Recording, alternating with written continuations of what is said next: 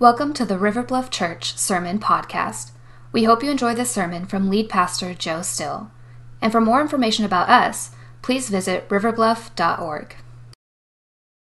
If you got your Bibles, you may want to open them to 1 John. We're going to be in 1 John chapter 3 is going to be our main text. And by the way, I didn't say this, but you can remove your mask if you're seated and you want to. If you'd rather keep them on, feel free to do that as well. You may want to turn to 1 John. Chapter 3 is going to be kind of our primary text today. But I want to start with this verse from Ephesians because the title of my message today is Unity. What does love have to do with it? What does love have to do with this thing called unity? Now, God inspired the Apostle Paul to write this letter that we call the letter to the Ephesian church, but it was really not to just one church. It got passed around a lot. And so it was one of those letters that churches all over Asia Minor had access to and would have read. And one of the statements that the Holy Spirit inspired Paul to write in Ephesians chapter 4 was this: make every effort to keep the unity of the Spirit. Make every effort. Well, one of the ways that we make an effort towards something is we first have to understand that thing. We have to understand what is it. And in this case, I think we need to understand what is the main ingredient in unity. You know, the word unity has the smaller word within it, it. And so what is the it of unity is kind of what I'm after today. Now, you may want to think of it as kind of like the secret sauce. You know, there are big companies that have spent millions of dollars on trying to protect their secret ingredient. You know, Coca-Cola for years had their special formula. The Colonel at KFC had his special recipe, and they would guard those things like crazy. McDonald's, had their Big Mac special sauce. How many of y'all remember the song? Sing it with me. 2 all beef patty, special sauce, lettuce, cheese, pickles, onions on a sesame seed bun. Yay! I see you all going to McDonald's. No, I don't. You know, they would spend lots of money to keep their secrets because they didn't want the competition to kind of jump on it and use that.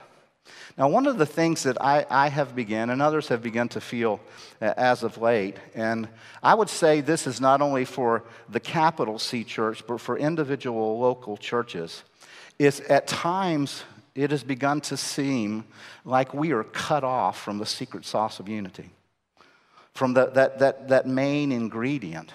Now, the problem's not because God locked it away somewhere in a vault. God didn't do that. He's not trying to hide it. God's actually gone to great lengths to kind of put it out there, to tell us to reveal, if you would, to shine His light on what unity is about. And He uses the Apostle John. John was just this beloved disciple. In fact, John, when you read the Gospel of John, in the writing, you will see every now and then pop up this phrase, the disciple that Jesus loved. You remember who John was talking about when he wrote that? Himself. Because he was overwhelmed, he was knocked over by the love that Jesus displayed to him personally, intimately. And so it wouldn't be unusual for John to be kind of the champion apostle of this thing called love. God used him to write one of the Gospels. God used him to write 3 of the dynamic letters to the church, the epistles of John. God inspired him with a vision, Jesus did, to write the book of Revelation. And John is just amazed with the love of God. Now, back in 2017, we took 4 months and we walked through that first epistle. We walked through that first letter of John. And one of the things that we noticed was the whole letter is kind of like a giant spiral staircase. And what John did was he just kind of went around and around and around and around and around the same 3 or 4 subjects. Just over and over again, he would just repeat himself. He would say it a little bit differently, but he would really focus on the same several things. And one of those themes was believe what's right. He was battling against Gnosticism that has worked its way in the church. So he would just constantly go back to say, you got to have right doctrine. You got to believe what's right. But then he would also say, you have got to love other people. You got to love one another. And he just keeps circling back around those and speaking about them in fresher and deeper ways, just trying to get that across. Now, one of the things that it's fairly easy for Christians to spot in others is false doctrine. We can oftentimes pick up on false doctrine, the fake from the real. And oftentimes it's because their practice, they don't practice righteousness, and so their belief is off. But sometimes we miss this part of loving. Look what 1 John chapter 3, verse 10 says. It says, by this it is evident who are the children of God and who are the children of the devil. Man, that's a big comparison. It says this, whoever does not practice righteousness is not of God, nor is the one who does not love his brother. And there's almost this kind of equal footing there with righteousness and the love of brothers. Now, I want to focus today on love, so I want to remind us of kind of the biblical, I don't want to just call it a definition, it's a description. It's what love looks like. It's how you'll know, oh, that's what it is. That's what love looks like. 1 Corinthians chapter 13 says this, love is patient, and it is kind, and it does not envy, it does not boast, it is not arrogant, it's not rude, it does not insist on having its own way, it's not irritable, and it's not resentful. Now that's a standard, God's standard of love, and from time to time we all need to stand up against that and let it inform our lives of kind of where we are in those characteristics. It's a biblical description, so we can know it when we see it and measure our lives by it. But let me give you another warning that Jesus gave to his followers about our love. He said this would happen when things got bad. And he's talking in Matthew chapter 24 about the events before he returns. And in Matthew chapter 24, Jesus says this, and because lawlessness will be increased, the love of many will grow what? It'll grow cold. Now, I don't know about you, but when, I pull up my news feed or turn on the TV or whatever, it looks like lawlessness has increased. Lawlessness has been kicked up about 20 notches in my book. So one of the questions you and I have to be asking ourselves in this season is this. Has my love grown cold? Or maybe better yet, where has my love grown cold? How are you maybe right now dealing with somebody who disagrees with you politically? How are you handling that? Are you still devoted to them if they're a brother or sister in Christ, or has your devotion to them kind of cooled, maybe chilled a bit, maybe even soured? What has your love grown cold? I want to go back to our text and look at, we're just going to go ahead and read the rest of that section of Scripture in 1 John chapter 3. And we're going to pick up now with verse 11. John says this, "For this is the message that you have heard from the beginning, that we should love one another. We should not be like Cain, who was of the evil one and murdered his brother. And why did he murder him? Because his own deeds were evil and his brother's righteous. Do not be surprised, brothers, that the world hates you. We know that we have passed out of death into life because we love the brothers. Whoever does not love abides in death. Everyone who hates his brother is a murderer, and you know that no murderer has eternal life abiding in him. By this we know love, that he laid down his life for us, and we ought to lay down our lives for the brothers.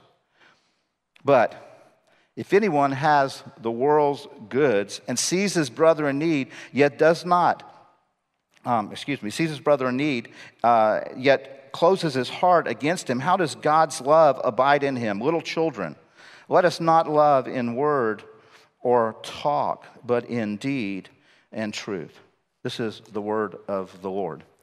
Now, most all of us know this, but it's just one of those things that I felt compelled that we all needed reminding of. And that is, Christians, Christ followers, ought to be known as people who love. Not warm fuzzies, but devotion and commitment to one another.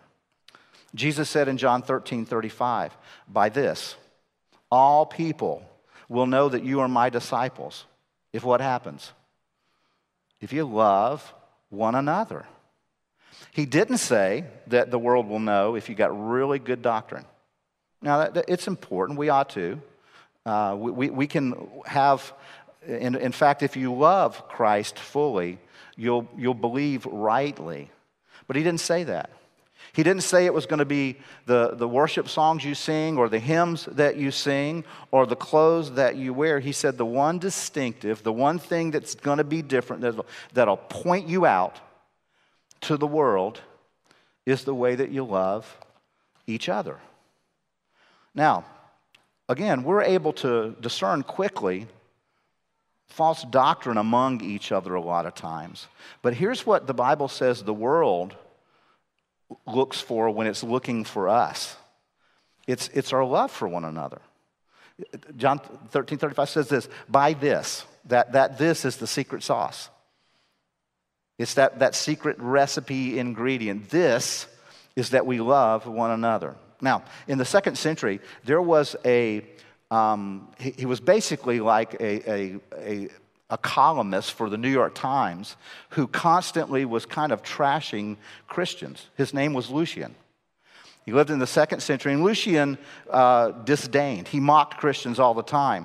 But interestingly, his writings about Christians are one of the things that historians use in order to validate the existence of the early church and to validate some of the early teachings, because he scoffed at them. He'd write, some of the things that we actually believe as Christians, but he would make fun of them. And so historians know that, okay, this is a really good sign that this is the way the church lived. This is the way they acted. And one day, when he was making fun of Christians, he said, it's just incredible to see the fervor with which these people of this religion help each other. They spare absolutely nothing, for this Jesus has put it into their hearts that they are brothers. I mean, he was mocking that we think of one another as brothers and sisters. He was mocking that. Now, sadly, in our day, I don't know if satirists of our faith look at us and mock that, because I'm not so sure that they see that. I think when the media points us out these days, they're normally talking about how we're devouring one another, how we're fighting against one another, how, we're fussing about whether we need to be online or in person, whether we need to have mask or no mask. Just all kinds of petty things. And they just keep pointing to that. Not how we love one another, not how we draw close to one another, but those petty things. And the Word of God that we just read, verses 11 through 18, John has once again, if you read it early, he's picked up this theme of love being the essential ingredient in unity. And so this is kind of the first point of my message is this. The mystery of unity is really love. The reason that Paul was inspired by the Holy Spirit to say, work hard. Some translations say with all diligence. Guard, protect, hang on to with everything you've got, the unity of the Spirit. And John has pointed this out. Look back at verse 11. It says, for this is the message that you have heard from when? From the beginning. that you should love one another. It's from the beginning. Now, in our day, the word love gets misconstrued. We probably use it without much distinction. I know I will say something like, in one breath, I love chocolate cake. And then I'll look at Kathy and say, love you, babe. Same word, but hope to God, it has different meanings. But we kind of throw that around. See, love is something that most of us would expect in any relationship of intimacy. You kind of naturally expect with, the way a parent loves a child or a husband loves a wife. You'd expect a protective kind of love. I remember years ago reading a story out of, any of y'all remember the old Chicken Soup for the Soul series? Those books. There was one that was like Chicken Soup for the Souls of Couples, or it had the word couples in it. And one of the stories in there, because there are a lot of stories in there, it was about this couple. They were in their early 60s. They were from Holland, Michigan, and they had planned for about 2 years to take this trip to Montana. And they were hikers, and one of the things they were going to do, they were going to hike in the Glacier National Park in Montana. And they had picked out these trails and done all this research and had actually hiked one day. And on their second day, I think it was, of hiking, they rounded a bend. They were up kind of in the high altitudes of the mountains. They rounded a bend, and immediately they spotted and were simultaneously spotted by a bear with her 2 cubs. And the wife, Lorraine, describes kind of what happens next. She said before they could fall to the ground and get in the fetal position, which they had read was the defensive position, if you just knew the bear was coming at you, before they could do that, the husband was attacked by the bear. And he had tried to pull his backpack around to the front of him and fend the bear off, but the bear was tearing through the backpack and had literally grabbed him by an arm and started dragging him down the mountain. And Lorraine said the first thought that went through her mind was, he's not leaving me out here by myself. And she said all these things happen in microseconds, but they had raised dogs, and she knew that if you hit a dog hard enough on the bridge of his nose, he would often let go of what he had. So she had a pretty hefty set of binoculars that she went after the bear with. And she beat the bear's nose. She says she thinks it was about 4 times with that heavy binocular. And the bear let go and turned and saw its cubs running the other way and took off after the cubs. And I love what her husband said. Her husband was quoted in the hospital saying this: "If it weren't for Mama with those binoculars, I wouldn't be here today." There's probably a great truth to that. That's an example of what we would think of love would naturally do. It would defend. It would protect. And John's not writing here about the love of a parent or the love of a spouse or the love of your next door neighbor or of your mom or dad or people that you're friends with, people in your small group. They're talking about Christians, other believers, all of God's children. Sometimes that's a hard pill to swallow, isn't it? There are just some times that, I don't act in such a way that makes you just want to love me. And all of us are like that. But here's what John is saying. This message from God to love one another goes all the way back to the beginning. I think some people think, the 60s generation came up with love. Or somebody else did. But God's word says it went all the way back to the beginning. This mystery, this special ingredient, it's been hiding in plain sight forever. And so John pushes on this truth very hard in his letter. In 1 John chapter 1, if you go back to the opening of his letter, 1 John 1:1, he says, "That which was from the beginning, which we have heard, which we have seen with our eyes, which we have looked upon, which we have handled with our hands concerning the word of life." He's saying this thing called love found in Jesus, it goes all the way back from the beginning. If you get to the second chapter, in chapter 2, verse 24, he said, let what you heard from the beginning abide in you. He keeps pushing us back to the beginning, saying this message of love is not something new. So why do you think John has to keep circling around this?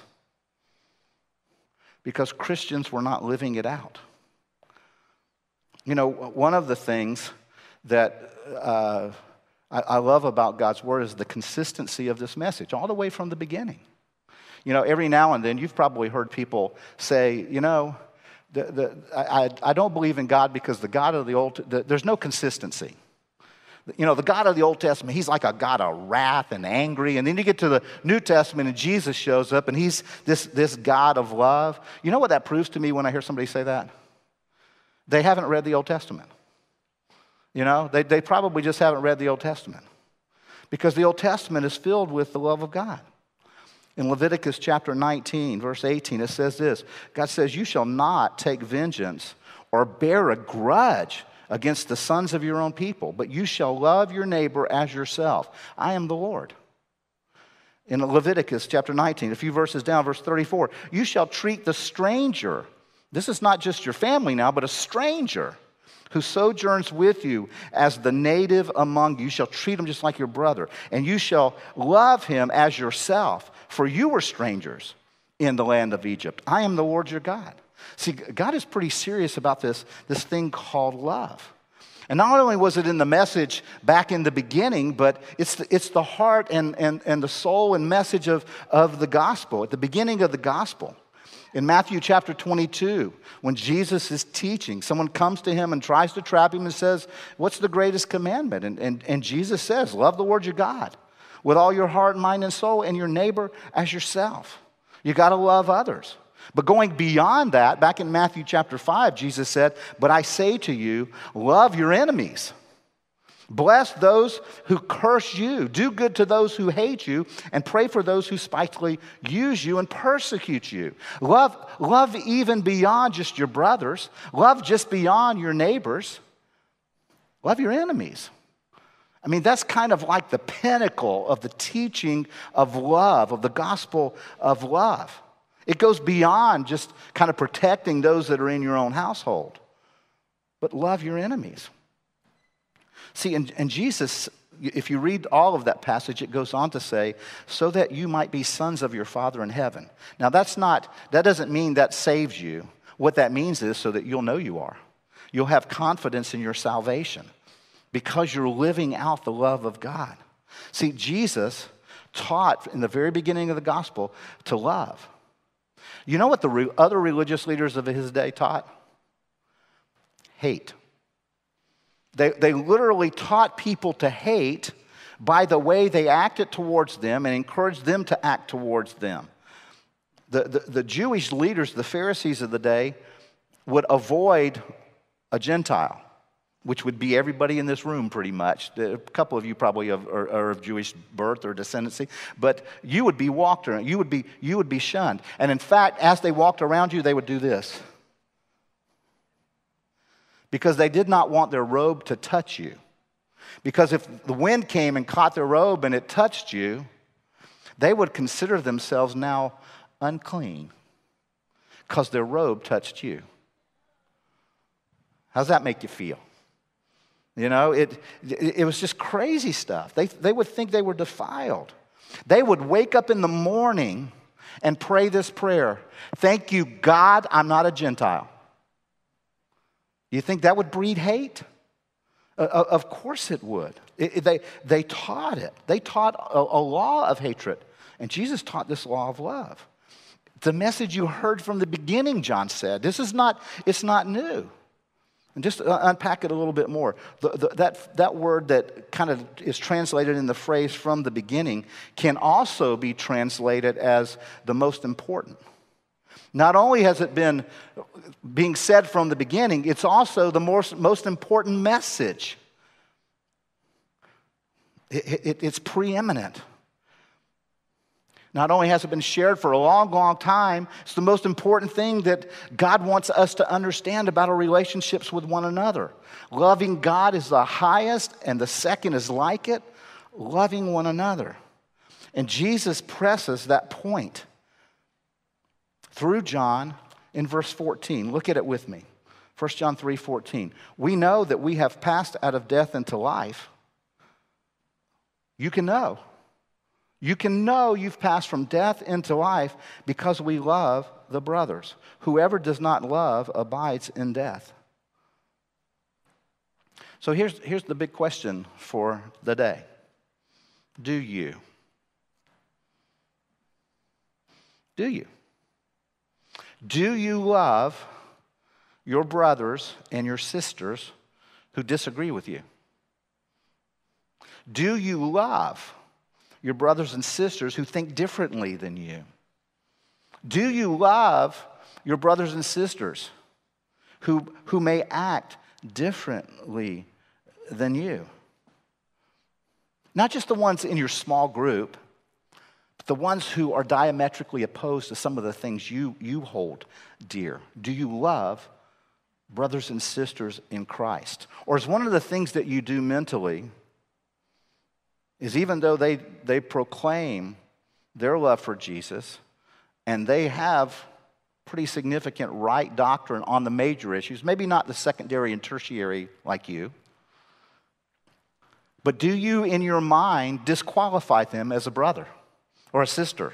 Do you write them off? Well, they're just not saved because they don't believe like I do. Is that what happens? Is that how you dismiss them so easily? A brother or a sister in Christ. John says this message of love is from the beginning, and it's the message of first importance to our faith. Then John takes a really hard left turn. This is the second thing that I want you to see. And he starts pointing out what mars our unity, what tears at our unity. And the marring of unity is hatred. And some of you right now are going to let yourself off the hook, but don't get off too fast. Okay? Don't get off the hook too fast. You know, what we're talking about here is that which impairs or scars or wrecks unity. And it comes out of a seedbed of hatred. Look at verse 12. We should not be like Cain, who was of the evil one and murdered his brother. And why did he murder him? Because his own deeds were evil and his brother's righteous. That verse, I think, is one of those verses in the scriptures that really destroys the idea that everybody you meet is a child of God. Everybody you meet is created in the image of God, but you only become a child of God by repenting and believing, trusting Jesus. But John shows us here that Cain and Abel, they had the same biological parents, but they were of a completely different spiritual lineage. Abel was of God, Cain was of the evil one. And spiritually speaking, you're in one camp or the other, one of those two. You know, you might have the same biological heritage as a sibling and a completely different spiritual heritage. And so the story that John is referring to about Cain back in Genesis 4, you can go read it later on today, but I want you to see just a couple verses there. It says, in the course of time, Cain brought to the Lord an offering of the fruit of the ground, and Abel also brought the fruit of the firstborn of his flock. Now, some of you know this, that Cain kind of tilled the ground. He was a farmer, and Abel was a kind of a shepherd. He kept the flocks. And Cain decided one day for worship, instead of doing what God had prescribed for sacrifice, Cain decided, I'm going to bring some fruit today. Instead of bringing an animal that had been sacrificed to the Lord, he decided, I'm going to bring some cantaloupe or a grapefruit or something like that. And he brings it. And Abel shows up for worship that day with the kind of sacrifice that God had prescribed. And the Bible says God accepted Abel's but rejected Cain's. See, God had prescribed this. We know this from the covering that God, remember when Adam and Eve sinned? They tried to hide themselves with, vegetation. What did God say? Don't cut it. And God sacrificed an animal and covered them with the animal skins. God set a pattern of the only thing that covers our sin in his presence is this kind of sacrifice. And Abel decided, hey, I'm just going to go worship God the way I want to. It was kind of a self-styled worship. I'm just going to do it my way, and God, you're just going to have to kind of accept it. He was kind of doing his own religion. And boy, do we live in a world where everybody's kind of doing that. Just kind of making things up, and worshiping it. And God rejected that. He just completely rejected that. And it made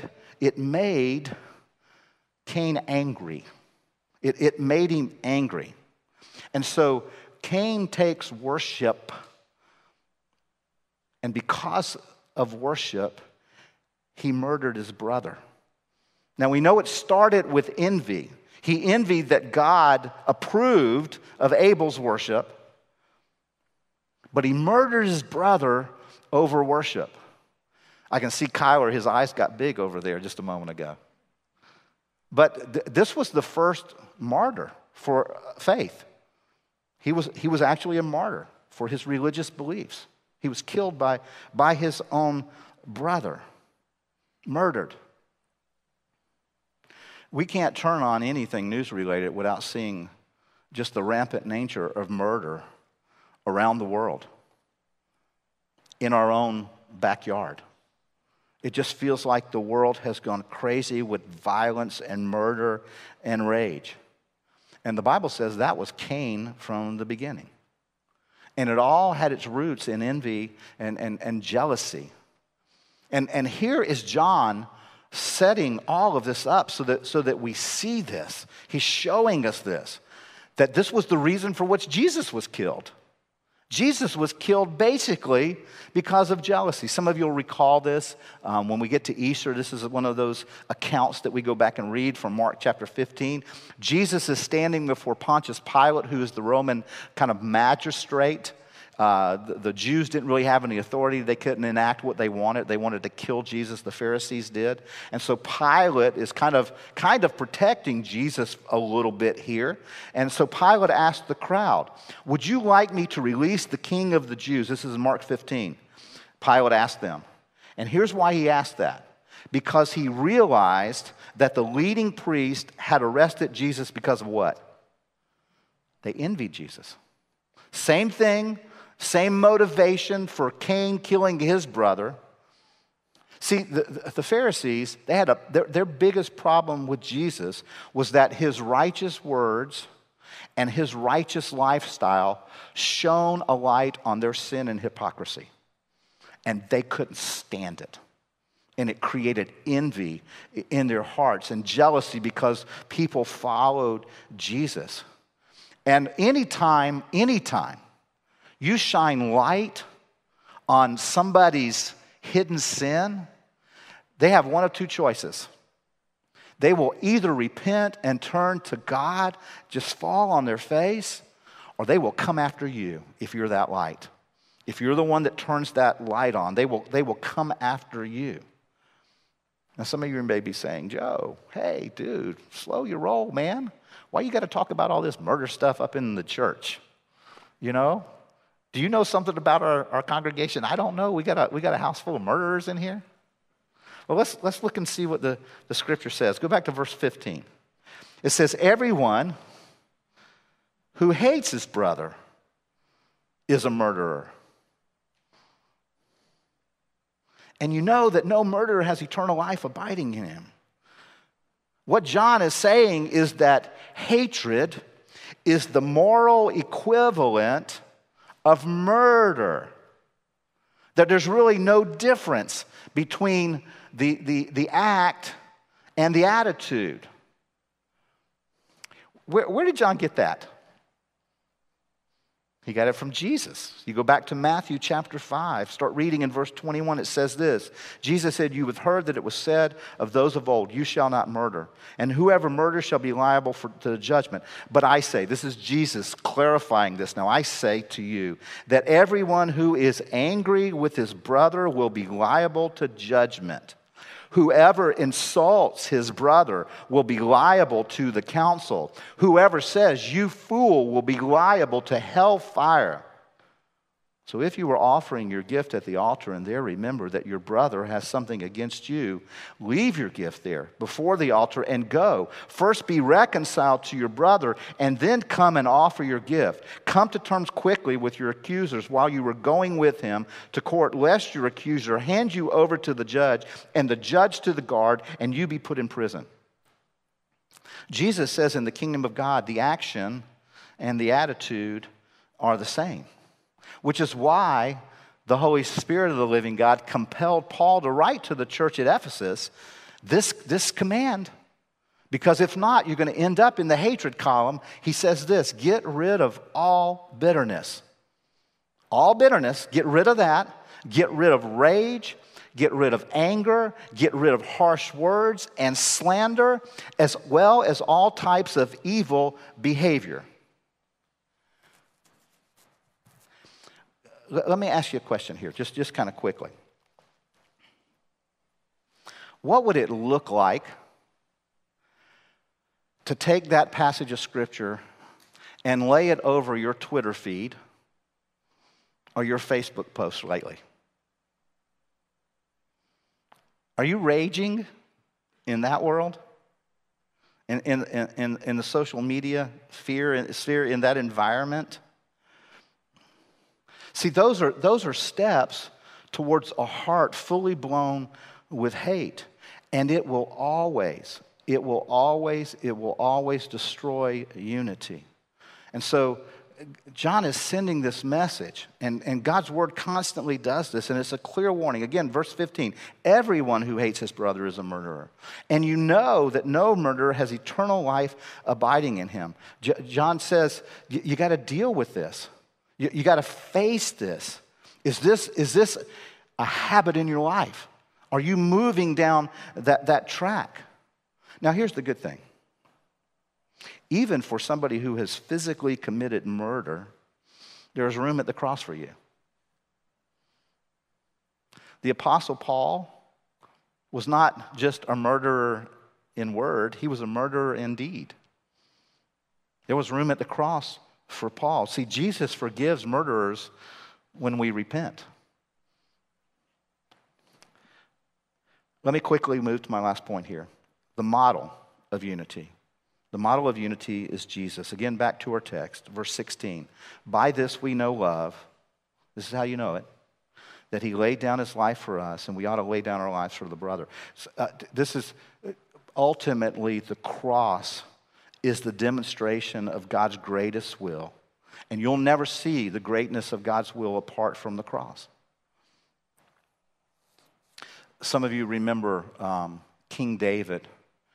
King David in Psalm 19 says that the heavens declare the glory of God. You know what the cross declares? It declares and displays the love of God. It points it out. And there are a couple of things real quickly that I see in this verse about what that love looks like. First of all, that love from Jesus was voluntary. It says that he chose to lay down his life. He did that, and it says this, he chose to lay down his life. Also, you may remember in John 10, Jesus said, nobody can take my life from me. I willingly lay it down. I do it voluntarily. And if I want to pick it back up again, I can. That's what Jesus said. Jesus went willingly. He went voluntarily. The other word that comes to mind is the word vicarious, which means in our place. Jesus died for us. That's what verse 16 says, that he laid down his life for us. And that word, that Greek word there is the word huper, and the word huper can really be translated instead of you. Jesus laid down his life so you wouldn't have to, instead of you. Many of you in this room are familiar with Romans 6:23. That says the wages of sin is death, but the free gift of God is eternal life. Jesus stepped in. He stepped in because you had a debt. I had a debt. And he was killed in our place. He was murdered for you and for me.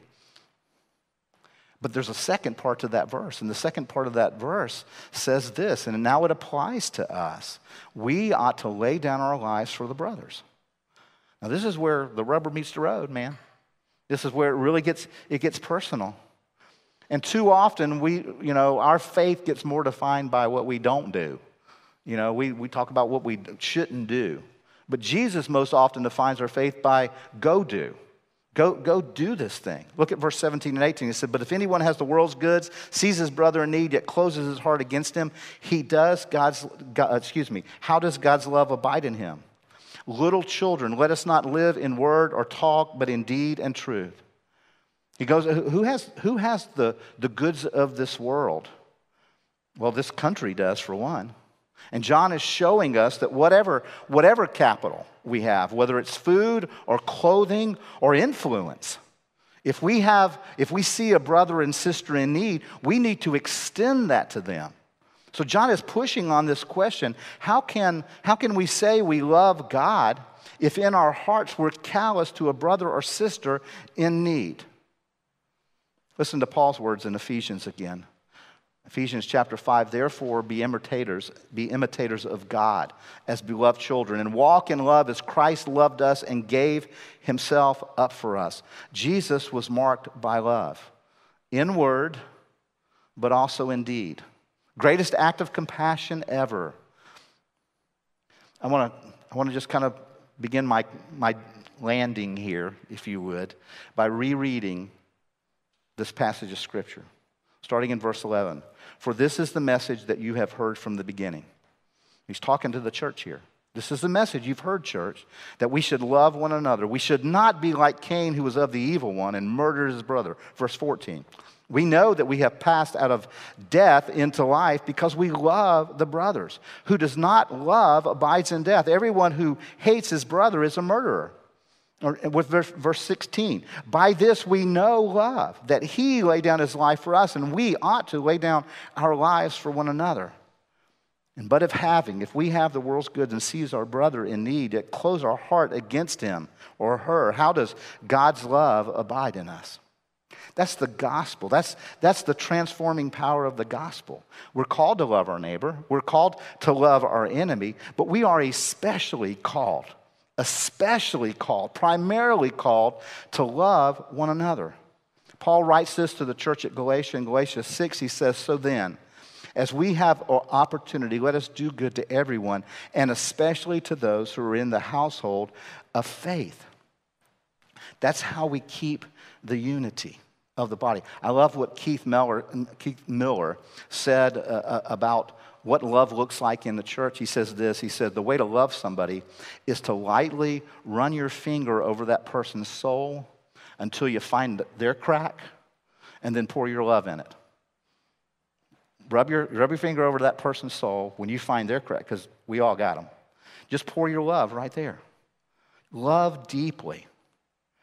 You know, love that loves deeply begins with denying self. I want to close just by reading something to you real quickly.